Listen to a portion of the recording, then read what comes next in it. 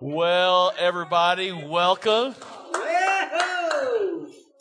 We are back live and in person. Y'all should give Pastor Kurt a big round of applause for doing that last week. So,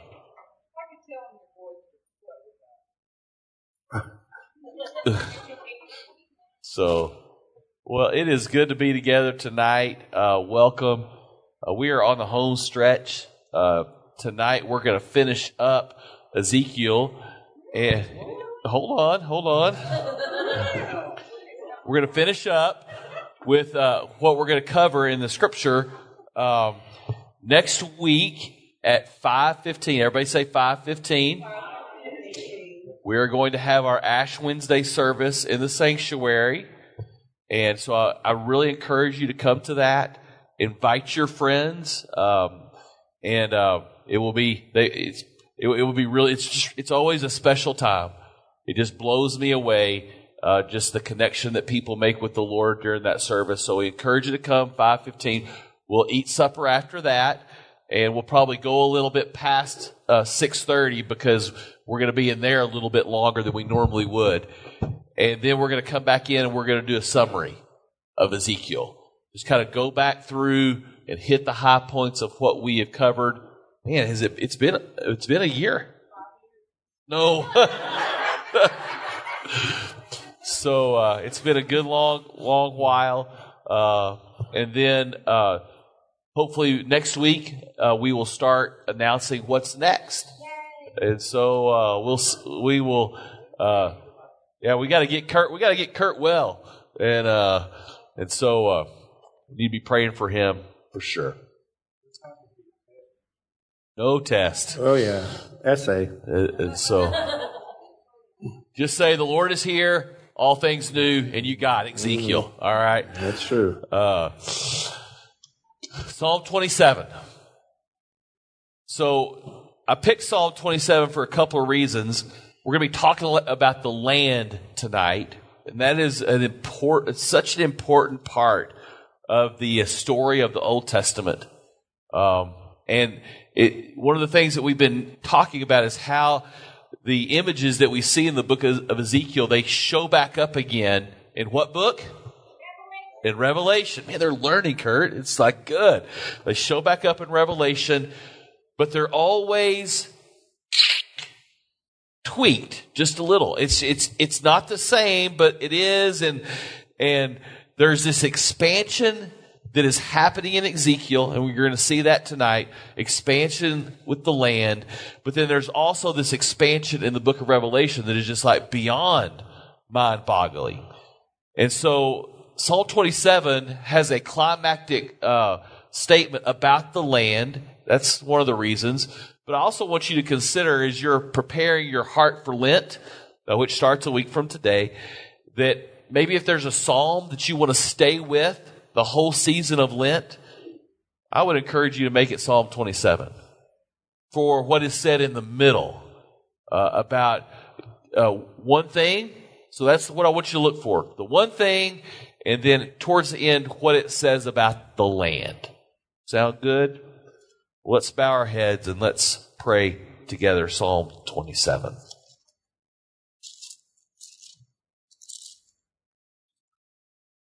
The Lord is my light and my salvation. Whom shall I fear? The Lord is the stronghold of my life. Of whom shall I be afraid? When the wicked advanced against me to devour me, it is my enemies and my foes who will stumble and fall. Though an army besiege me, my heart will not fear. Though war break out against me, even then I will be confident. One thing I ask from the Lord, this only do I seek, that I may dwell in the house of the Lord all the days of my life, to gaze on the beauty of the Lord and to seek him in his temple. For in the day of trouble he will keep me safe in his dwelling. He will hide me in the shelter of his sacred tent and set me high upon a rock. Then my head will be exalted above the enemies who surround me. At his sacred tent I will sacrifice with shouts of joy, and I will sing and make music to the Lord. Hear my voice when I call, Lord. Be merciful to me and answer me. My heart says of you, seek his face. Your face, Lord, I will seek. Do not hide your face from me. Do not turn your servant away in anger. You have been my helper. Do not reject me or forsake me, God, my Savior. Though my father and my mother forsake me, the Lord will receive me. Teach me your way, Lord. Lead me in a straight path because of my oppressors. Do not turn me over to the desire of my foes, for false witnesses rise up against me, spouting malicious accusations. I remain confident of this. I will see the goodness of the Lord in the land of the living. Wait for the Lord. Be strong and take heart, and wait for the Lord. In Jesus' name we pray. And everyone said, Amen. Amen. Well, we're going to do our best to tackle chapter 47 and 48 tonight. We've had some time in 47 already. Remember, this is the great river that flows out of the temple. The most holy place in the temple, little drips of water begin. And it's this living water that turns into really a mighty river that is the symbol of the coming of the Messiah. It's the way of the Lord. And so remember, it flows into the Dead Sea. And what does it do in the Dead Sea? Yeah, it brings life. It cleanses. It takes away the death. It begins to grow trees along the banks of this river. And they're not any regular trees, right? They're the trees of eternal life. It is a kind of a recreation of the garden. And this is, to me, one of the greatest treasures of Ezekiel. I mean, you guys have done the hard work. We were in those painful chapters where God was listing the sin upon sin, the disaster that we went through. The people were corrupt. The religion was corrupt. Everything we tried to do to get off of the corruption, we just were more corrupting. It didn't seem like it would end. And God kept fighting for us. He kept, in a sense, as we said at the time, fighting for his heroin-addicted child. And I think so much of it is so that we can get here. What we've been dealing with for pretty much 5 chapters now is heaven. It's not heaven as our imagination runs away with, but a heaven, an eternity that God was showing Ezekiel. So in many ways it's tailored to what Ezekiel expected, but it's also interjecting incredible new things that he did not even conceive of. And I think tonight we'll have a hard time getting our brain around it too. But I love the fact that when God first created the garden, he was like a parent making a nursery for a new baby little yeah, thank you. All right. Granddaughter. Thank you. A new baby granddaughter. Thank you. So you don't really know what she wants, so you kind of decorate it, and what do you think she'll like? Heaven is a place that is designed in partnership with us. There's a temple in Ezekiel's, what he's experienced of heaven, because it means something to him.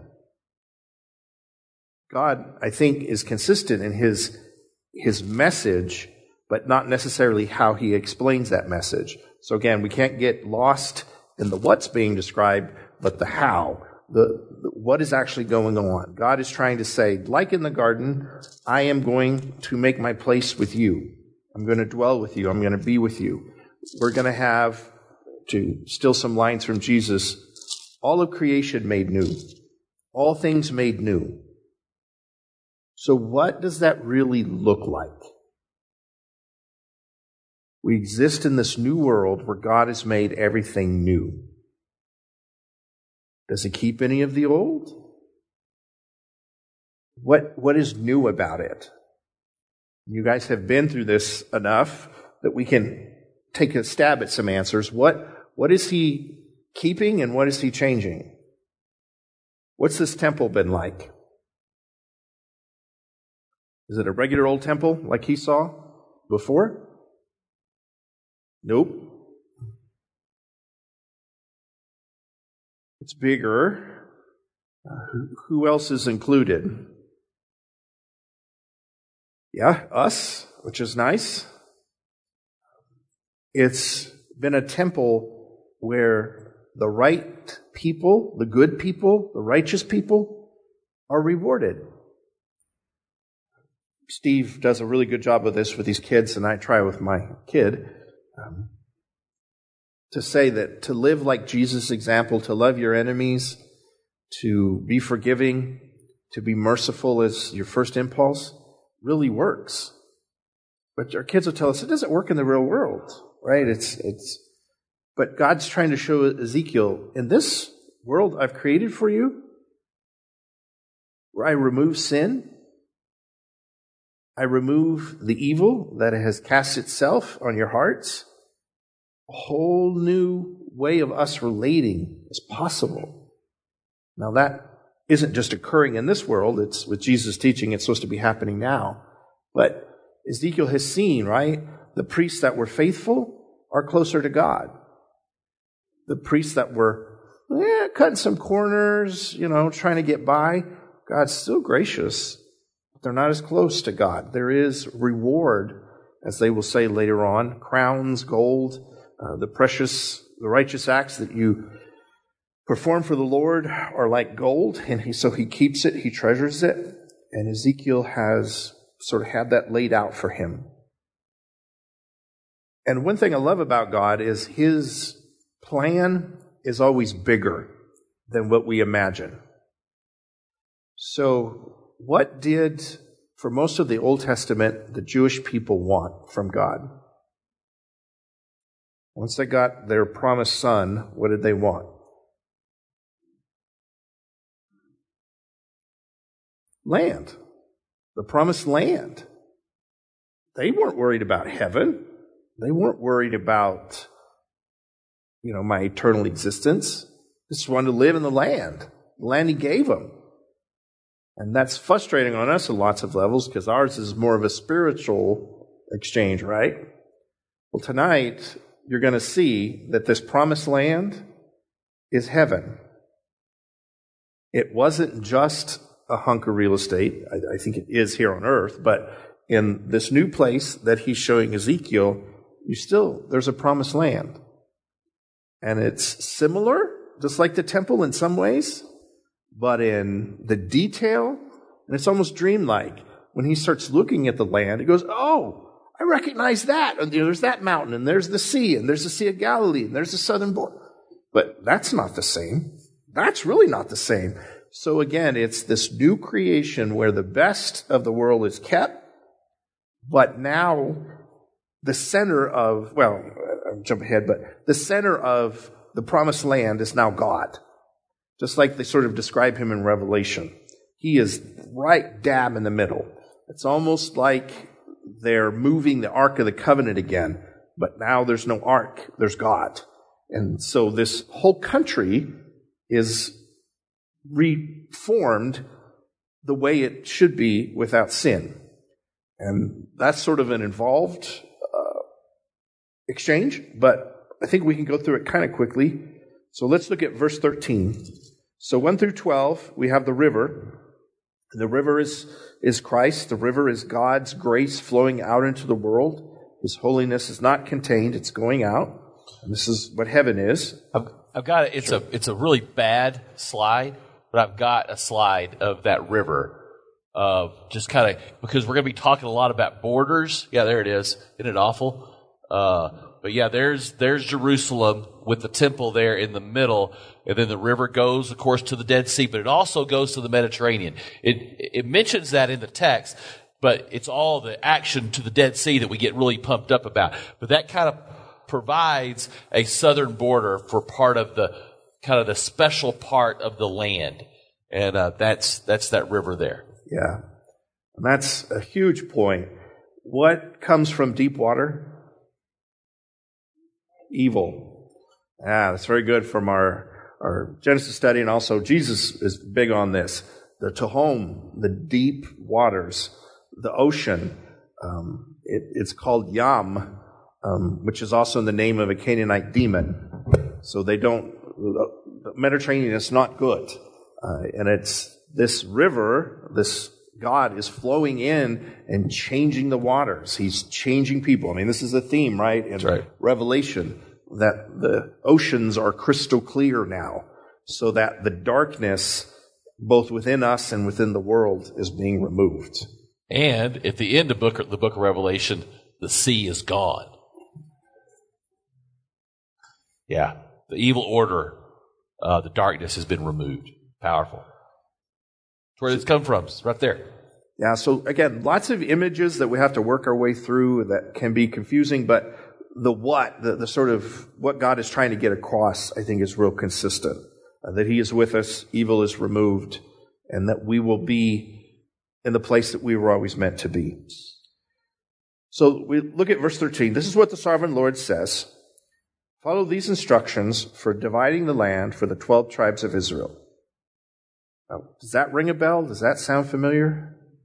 Who else said this? This takes us back a little bit. Time of Moses. No, exactly.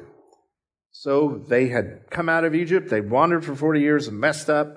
And God said, all right, we're going to divide the lands fairly. Moses is going to do it. There was some talk of casting lots.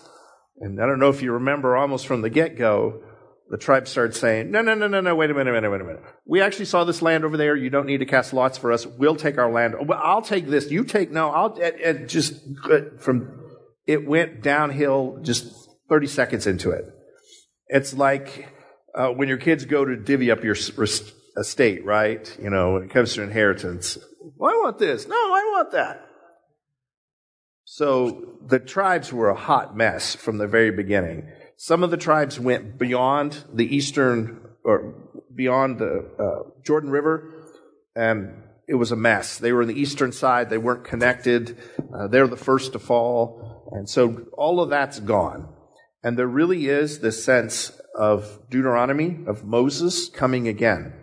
Ezekiel is seeing the promised land being distributed as it should have been. All things made new. The promised land is being made new.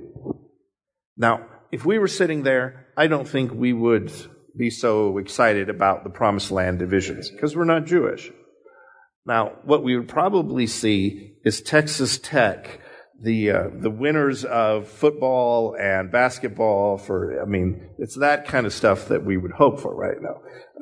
But we actually have a map of how the land was supposedly going to be divvied up. Got a map. This is from Numbers. Yep. Yeah, so just kind of ponder that for a second. Equal, not so much. And it's interesting, Dan is right there in the middle. Dan ends up way in the north. And we'll see that here in a little while. It's any failure that you've seen of a group of people. Individuals make bad decisions. Collective groups of people make really bad decisions, right? So God would say, hey, go take this town. And they'd say, no, it's too hard. I'll live here in the park. So it was a disaster. And they ended up fighting themselves. And you can see a little bit. Manasseh and Ephraim, which is smaller, were the bigger tribes. And so they should have had more territory, but Manasseh ends up on the wrong side of the river, or half of them separated by Gad. It's a disaster. Judah basically gobbles up poor Simeon.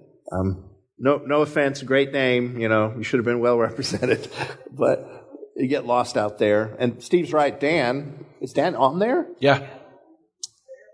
To the west of Ephraim. Oh yeah, but it's supposed to be way, way up north. I mean, it ends up way up north. Exactly. That's what you're saying. So let me show you the divisions that are marked out in Ezekiel, and you'll notice something very different very quickly. Do we have? Yeah. It might be in mine, Maurice.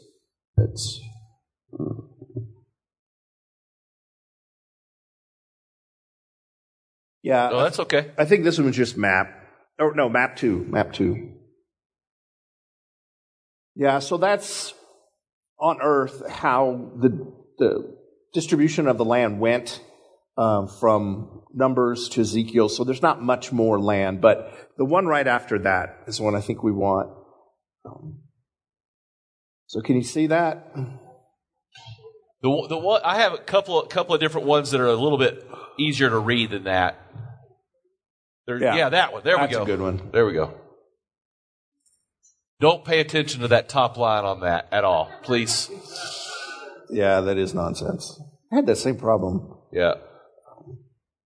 But look, Gad's all the way at the bottom. Gad used to be all the way to the north. And what do you see about the divisions? Yeah. I don't know. I won't take you through it, although it's fun to go through it.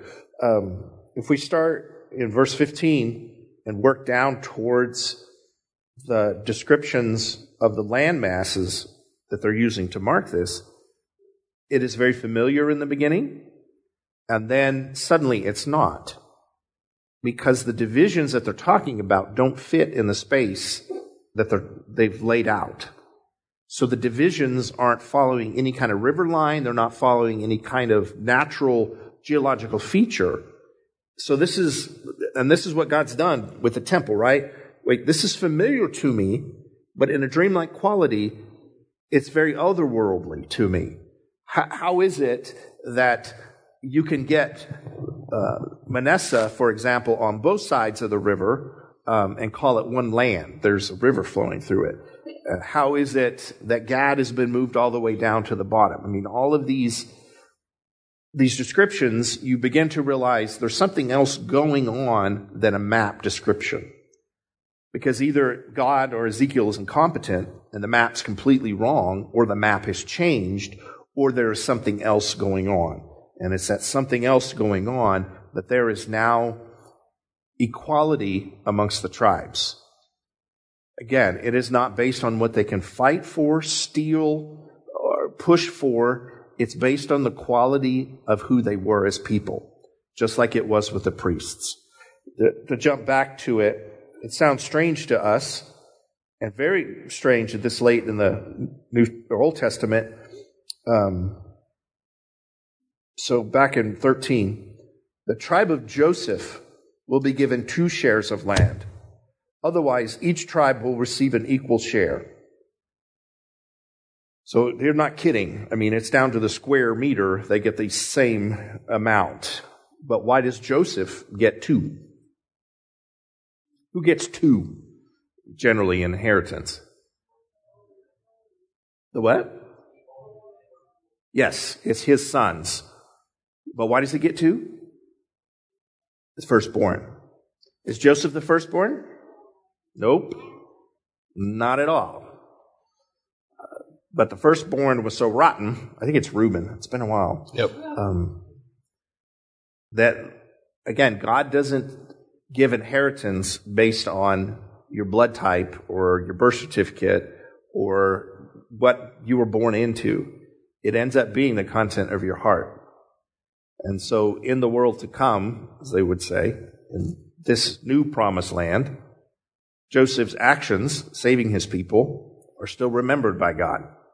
And so he was elevated to the position of firstborn and given 2 portions, which would be his 2 sons, like you said, Ephraim and Manasseh. that we're coming to that.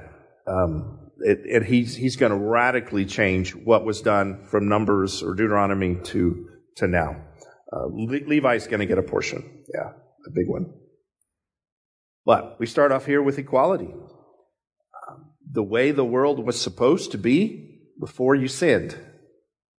And it looks similar, but very different. God continuing, I swore I would give you this land to your ancestors, and it will now come to you as an inheritance. And that is such a loaded phrase in Hebrew. Their inheritance was their eternity. Their inheritance was, in a sense, the kingdom that we've been looking for. It's the world to come.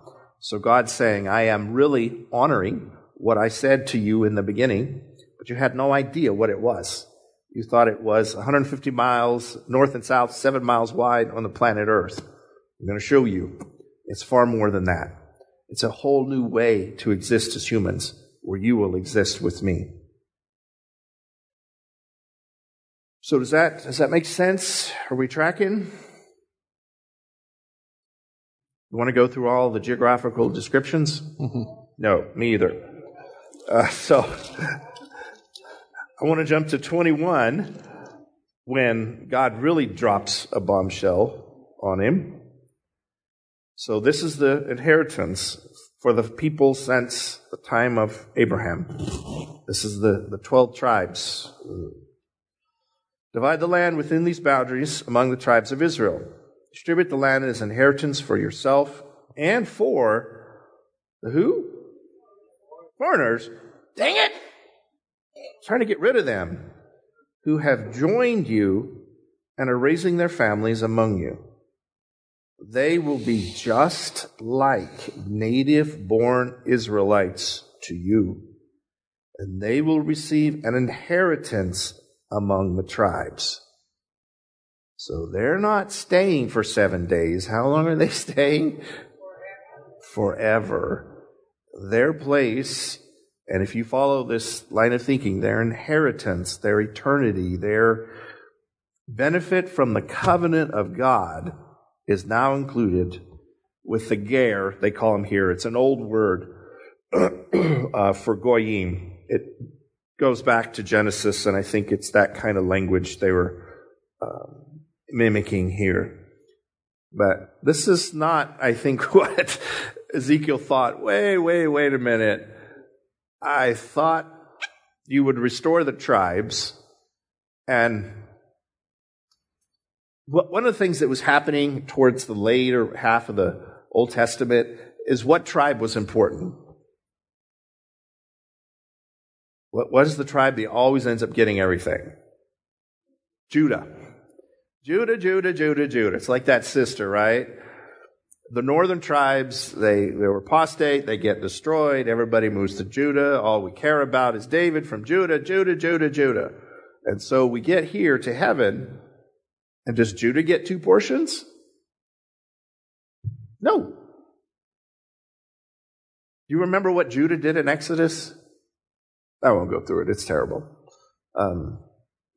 Judah is important, and I don't want to downplay it, because certainly Jesus comes from that. Also, you know, the concept of Jew comes from Judah.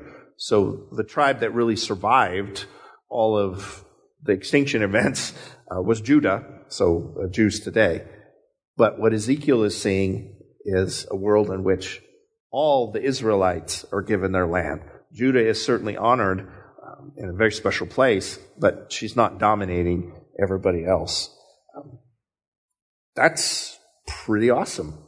And then the Gentiles are here too. They're part of us. This is one of those scriptures that I think both Jews and Christians need to take seriously. We can live apart, and we're maybe first and second born children, but it's Daddy's plan at the end that we all live in the same house, or whatever image you're using, heaven, city, whatever. That we have an opportunity to be included, I would say, by the new covenant into the old covenant, but we won't get into that argument here. So when you look at Revelation 7, if you want to turn over there, you can. There is a basically a retelling of this right here, except it has like I said, a little bit of a change. And so it's Revelation 7. And so basically there's this 144,000, 12,000 from each one of the tribes. And he goes and lists the tribes. One of the things that is going to be maddening when you look at lists of tribes, it's almost impossible for any of them to match up. Like in this list of tribes, Levi is mentioned. It's missing, right? And then we have Manasseh, but no Ephraim. So that's free. The list of tribes are challenging. So there we have that. All the Israelites will get their inheritance, right? And then what comes from the foreigners who are living among you turns into, after this is verse 9, I looked, and there before me was a great multitude that no one could count, from every nation, tribe, people, language, standing before the throne and before the Lamb. So it's like this radical shift from just the people spread out amongst the Israelites, all these people from everywhere that have come to worship the Lamb. Awesome. And I think we see a little bit of that happening in our world today. Do people around the world worship the God of the Bible? Yeah. Pockets all over. I mean, from India to China, all through Asia, some in Russia, Europe, a few, America, South America, Africa. They're all people that have their origins with what began with the Jews and obviously continued with Jesus. So there's a lot of foreigners that are coming to the party, and that's to be celebrated. So again, poor Ezekiel's like, I don't know how I'm going to tell people back home all of this. Remember, he's still in a refugee camp. He's going to go home and tell everybody, hey, we get to go home. But it's not quite like the home we thought it was. And God's got a few more surprises. Let's go into chapter 48. Tom alluded to this. What about Levi? Because whose tribe would that be? The priests and Ezekiel's. So we didn't get our portion. Verse 8, south of Judah is land set aside for a special purpose. It will be 8 1/3 miles wide and will extend as far east and west as the tribal territories, with a temple at the center. So if we can go to Steve's map again.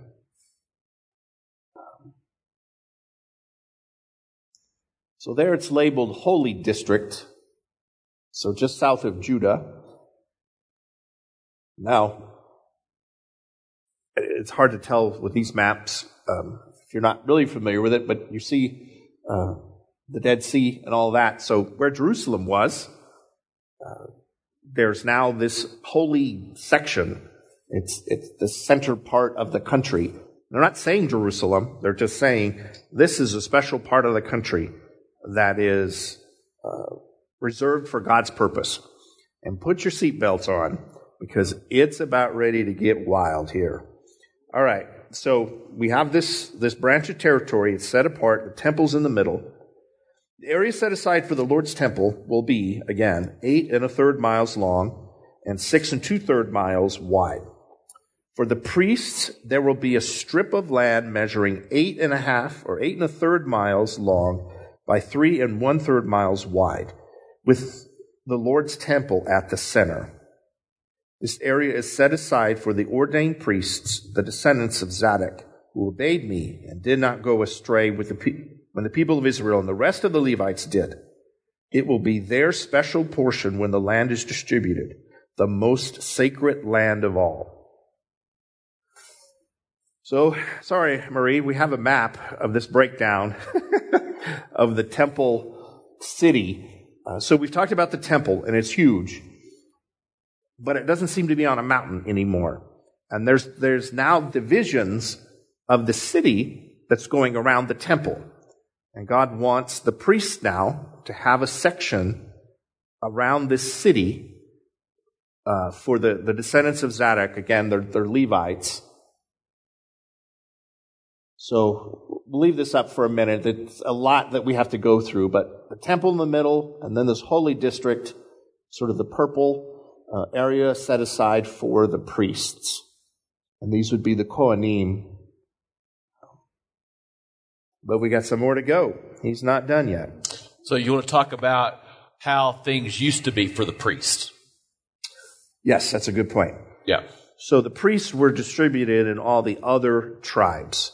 They had certain cities called cities of refuge that were strategically placed throughout the tribes, that if you were not guilty of a crime but you were accused of it, you could run within just a couple days' journey and get to one of these cities of refuge, and the Levites would protect you.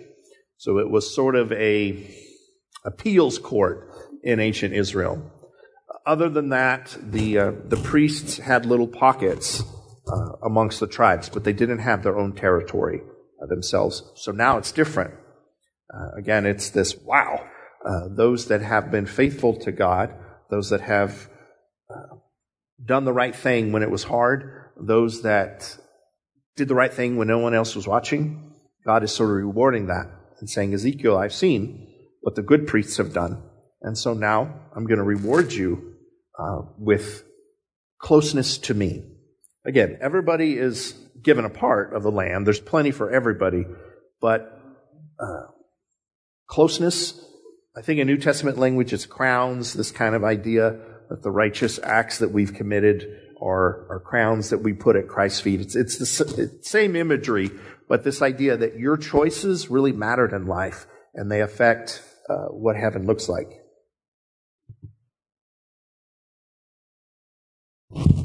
All right. So that continuing on, next to the priest's territory will lie the land with the other Levites will live. The land allotted to the Levites will be the same size and shape as those belonging to the priests, 8 1/3 miles long and 3 1/3 miles wide. Together, these portions of land will measure 8 1/3 miles long by 6 2/3 miles wide. So he's rewarding both. The Kohanim are closer to the temple, but then the Levites.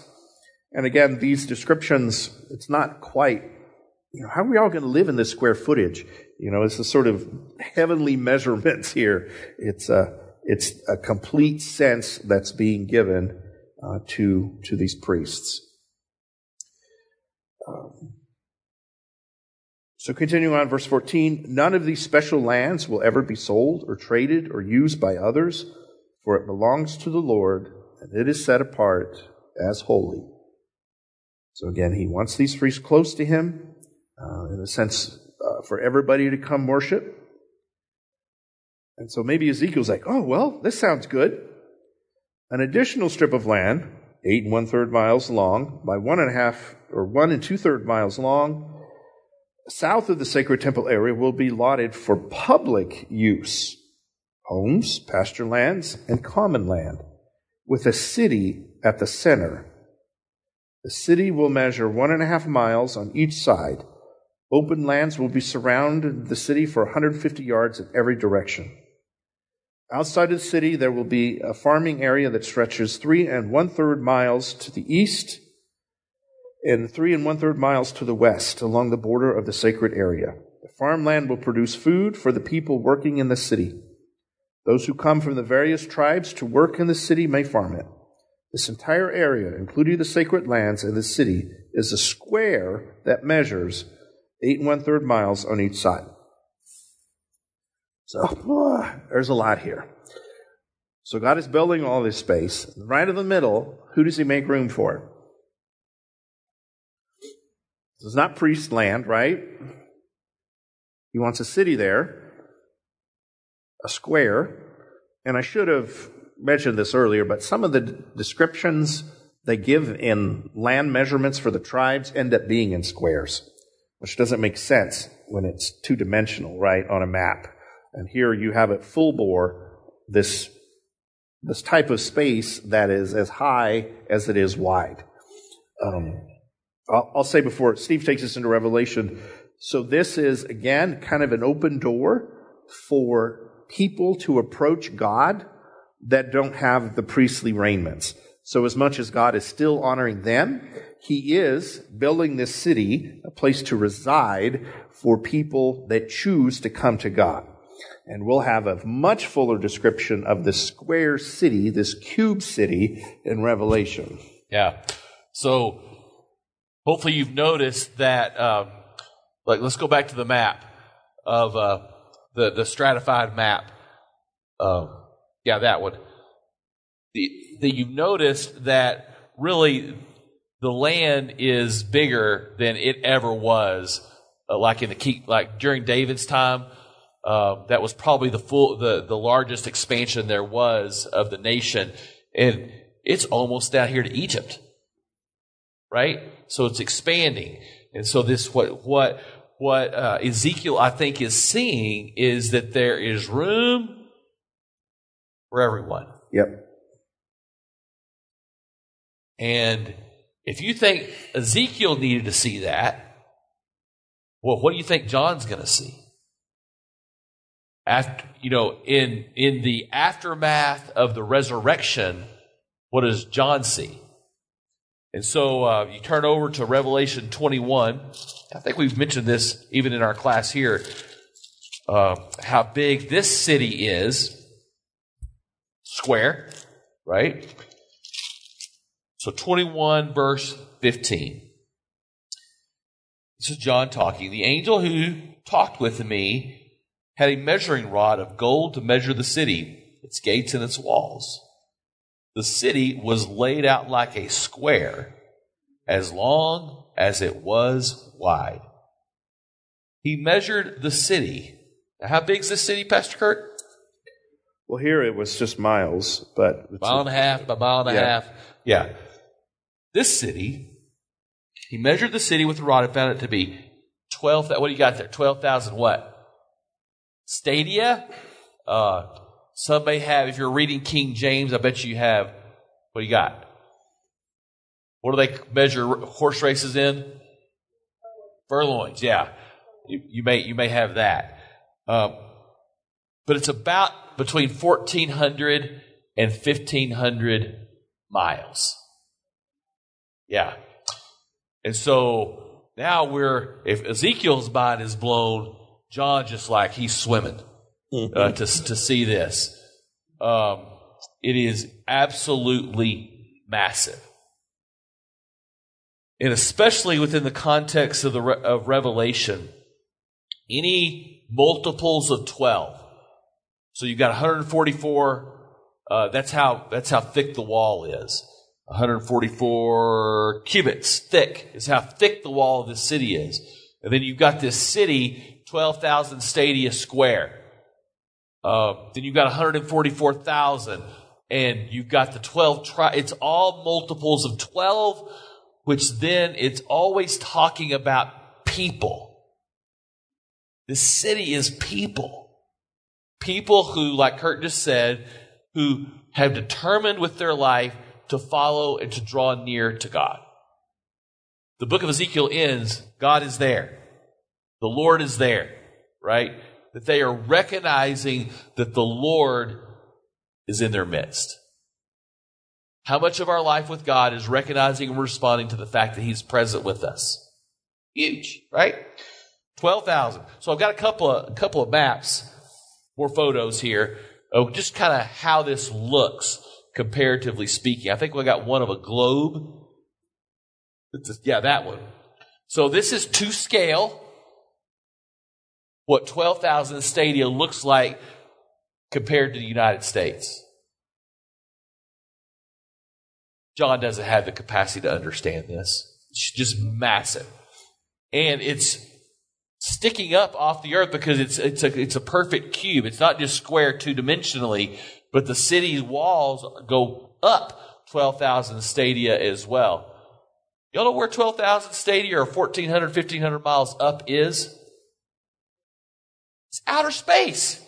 It's like outer space times 3. 500 kilometers is about, you're into outer space. And so we're massively beyond that. And so John's mind is just completely and utterly blown.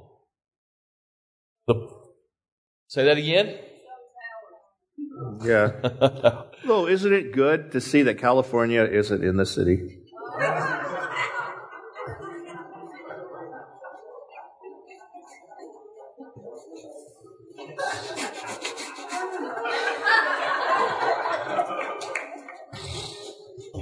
My friends live in California, Pastor Kurt. I know. No. And so what Ezekiel experienced, remember, where is he when he receives this vision? He's hanging out in a muddy valley.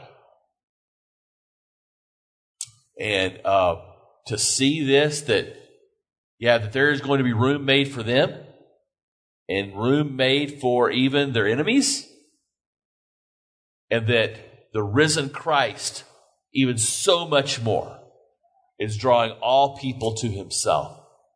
And there is room for everyone. And God has yet another surprise. Exactly. I would say Ezekiel's like, what? Stop. I can't hold any more in my head. But go to verse 21. And I think this is one of the reasons it's at the end. He's finishing the description of the sacred holy space in the center of the country. The area that remains to the east and to the west of the sacred land and the city will belong to the prince. Now, the prince is this mysterious character that has sort of popped up several times in the background, and Ezekiel has been sort of amazed. Who is that? And then he goes on somewhere else, and who is that? He's had a number of clues about this figure. He is of the line of David. He is a son of David. He is closer to God than any angel has been. He's able to stand in God's presence. So we know, of course, who this is. Ezekiel is trying to probably figure it out, but it's Christ. So in a sense, surrounding this holy space, the way that you approach the temple is through the prince. I think Jesus says something about that. No one can come to the Father except through. So now you know where we come up with this. Each of these areas will be 8 1/3 miles wide, extending opposite direction to the eastern and western borders of Israel. So the prince's land will include everything between the territories allotted of Judah and Benjamin, except for the area set aside for the sacred lands in the city.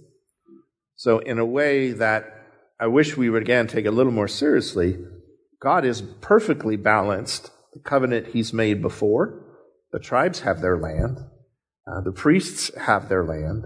There is a temple that is the turning point of everything, but yet in the midst of it, there is the land of the prince. There is the land of the foreigner. The foreigner is grafted in. The covenant that we make gives us, plenty of access, plenty of room.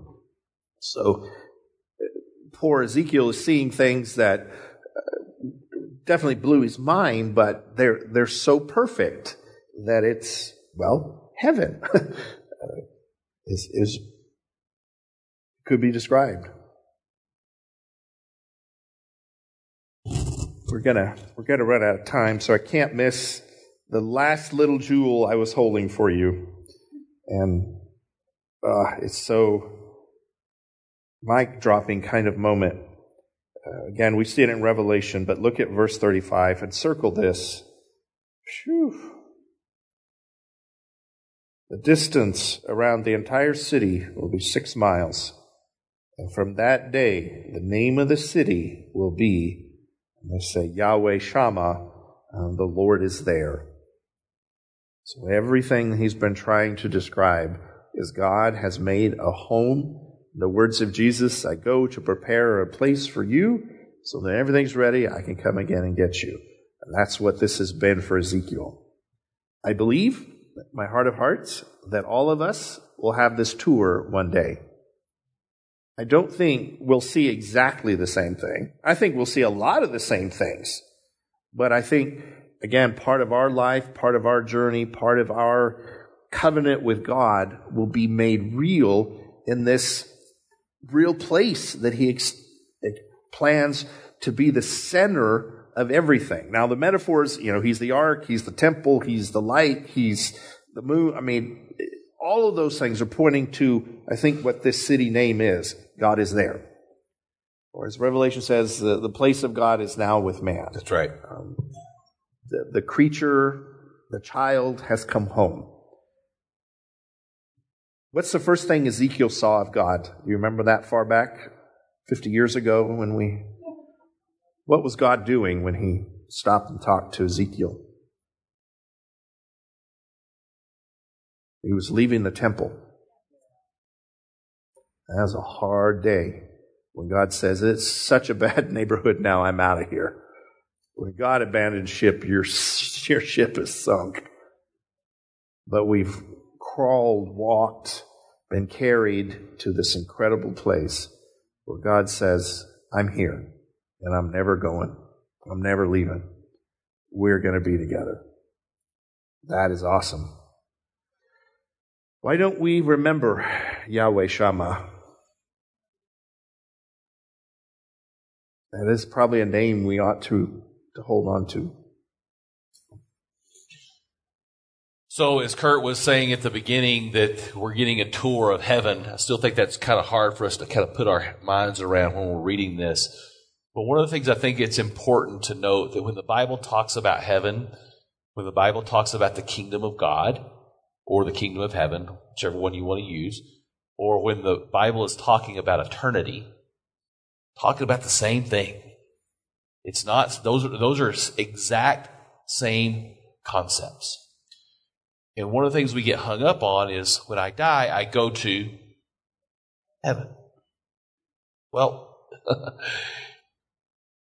because of Jesus, heaven has this capacity, right, to back into our present.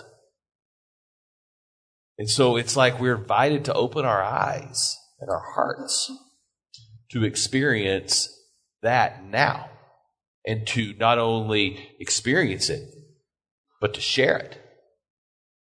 So for there to be a kingdom, biblically speaking, so kingdom of God, for there to be a kingdom, there's got to be 6 things, biblically speaking.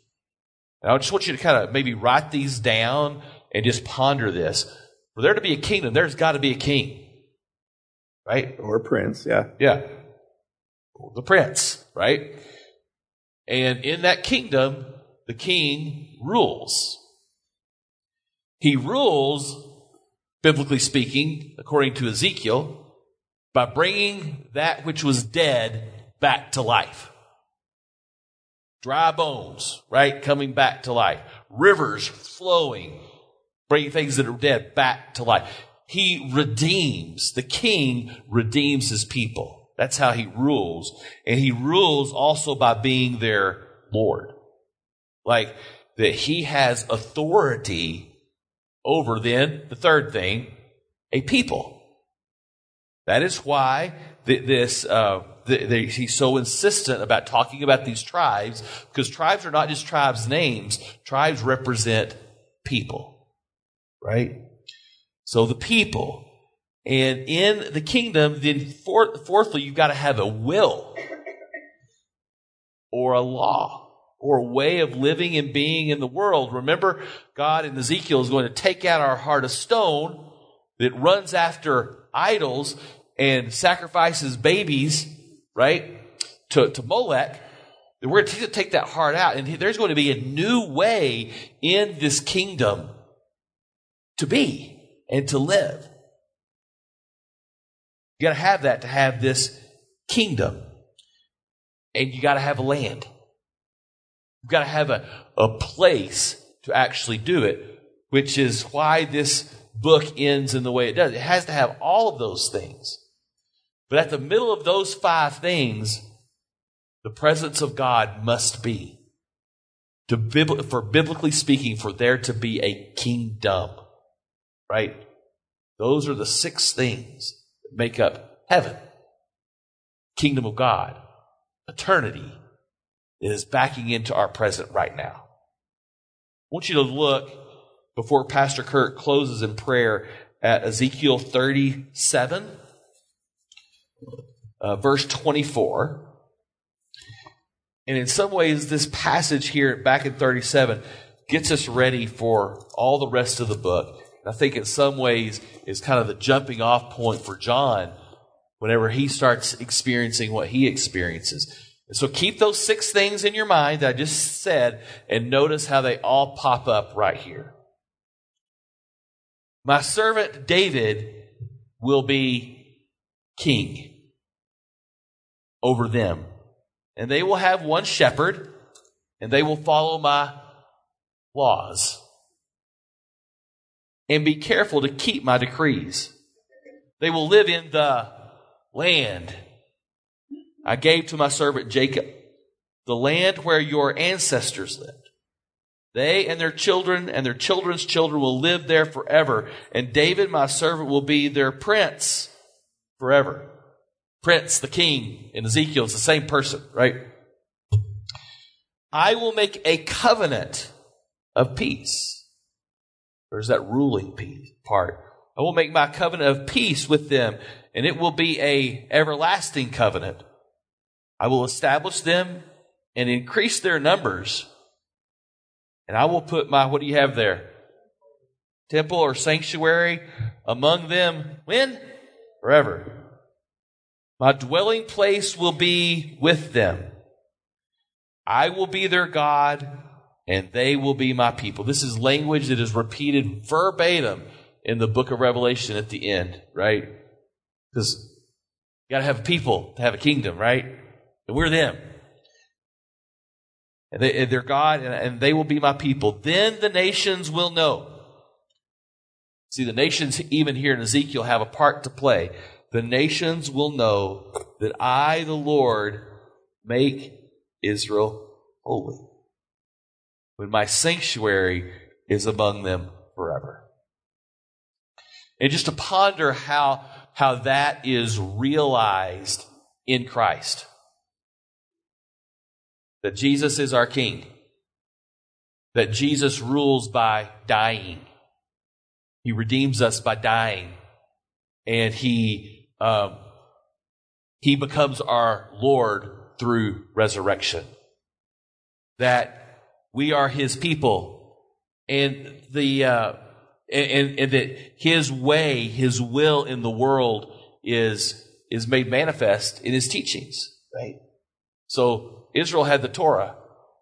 We have the gospel. We have the Sermon on the Mount, right? That expands and helps us to understand what the meaning of the Torah was all along that the people missed. But then you get to this place, this land. Talk about changing things. That the land is not this small place in the Eastern Mediterranean, but the land in the kingdom of God is every place that citizens of the kingdom place their foot. And that the presence of God, brothers and sisters, is no longer just regulated to a place in the special allotment in Jerusalem, but where is now the presence of God? Everywhere where a follower of Jesus sets their foot. That's heaven. And we get the opportunity every day to take heaven to a hurting and broken and confused world and to be the light that God has called us to be. You want to add or take away any of that, Kurt? No, I couldn't add. That's great. So those 6 things. I think those are important 6 things to remember. We're not waiting to go there. They have come to us. think we have a question over here.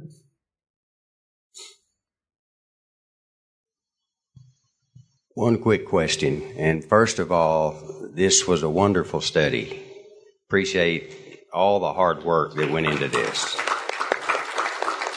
Phenomenal. Now, help me a little bit. I need some understanding. You and me both, brother. We have this little bitty city over here in Ezekiel, right? We have this great big city here in Revelation. One has a temple, the other one doesn't have a temple.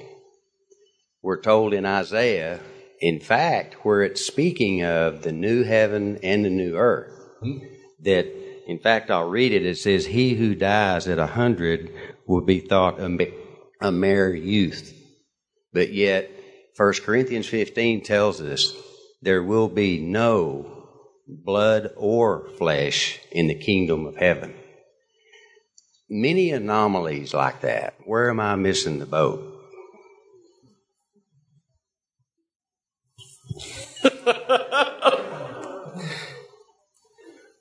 So our challenge is, and it's just like the descriptions of creation in Genesis, God does not give us the blow-by-blow mechanical explanation of how it all happens. He tells us the crucial things in terms of relationship that we need to know. He handled all of creation. He created from nothing. He created in order. He created developmentally. He created so humanity would be in the center, that we would have a place with Him. What we have with Scripture is 1,500 years of people having conversation with God. And God, I think, takes those perspectives seriously, so that when we bring something to the occasion, He doesn't ignore it. I think, my interpretation, He really learned how important kids were by some of the conversations with Abraham. Because He continues that child's focus with Moses, with Jesus, all of the firstborn stuff. So He picks up things from us. You have Him trying to describe heaven, and let's be honest, we're none of us going to get it perfectly. If you saw it and I saw it, I think our relationships with God, our experiences, we're going to come back seeing little different parts of it. We see them do this with the Gospels, right? You know, some of the most basic things you think the disciples would get about Jesus, there's, as you say, anomalies amongst them. Doesn't mean people are lying. It means that this is real history. It's not a fabricated story where we made sure all the figures ended up being the same. So Isaiah sees part of it. I think he's kind of left out. But Daniel has a whole kind of different description. You know that. And then John, even more. The temptation, I think, always is whichever fellow had this experience like us, we gravitate towards their description. And unfortunately, we want to make that one the normative and throw the other out. For me, Scripture is about the harmony. If it's all God's Word, it all has something to say. It's not all going to be the same note, but it's the truth of God. So at least at 50, that's how I reconcile it. I promise you there's Star Wars in heaven, just because I'm bringing it, right? I mean, I'm not that serious about it, but something of me and something of you will be in heaven, and that's okay. Yeah. Okay, go ahead. By the way, Kurt, I love your interpretation. Okay. That's good.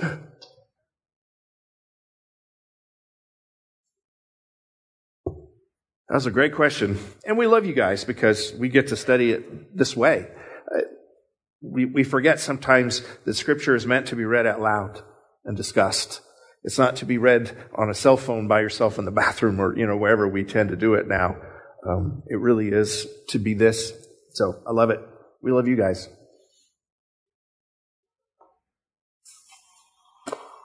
Any last words? No. All right. You in any shape to pray? You want us to pray for you? Nah, a little both. So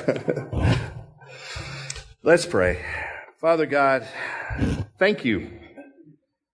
We can't even put into words what is in store for us. We know, O Lord, it has come at an incredible price. We talk about the cross often, But we know in truth, O Lord, we don't even know the half of it. We, in a sense, taught you the word of Son and how much an only begotten Son meant to us.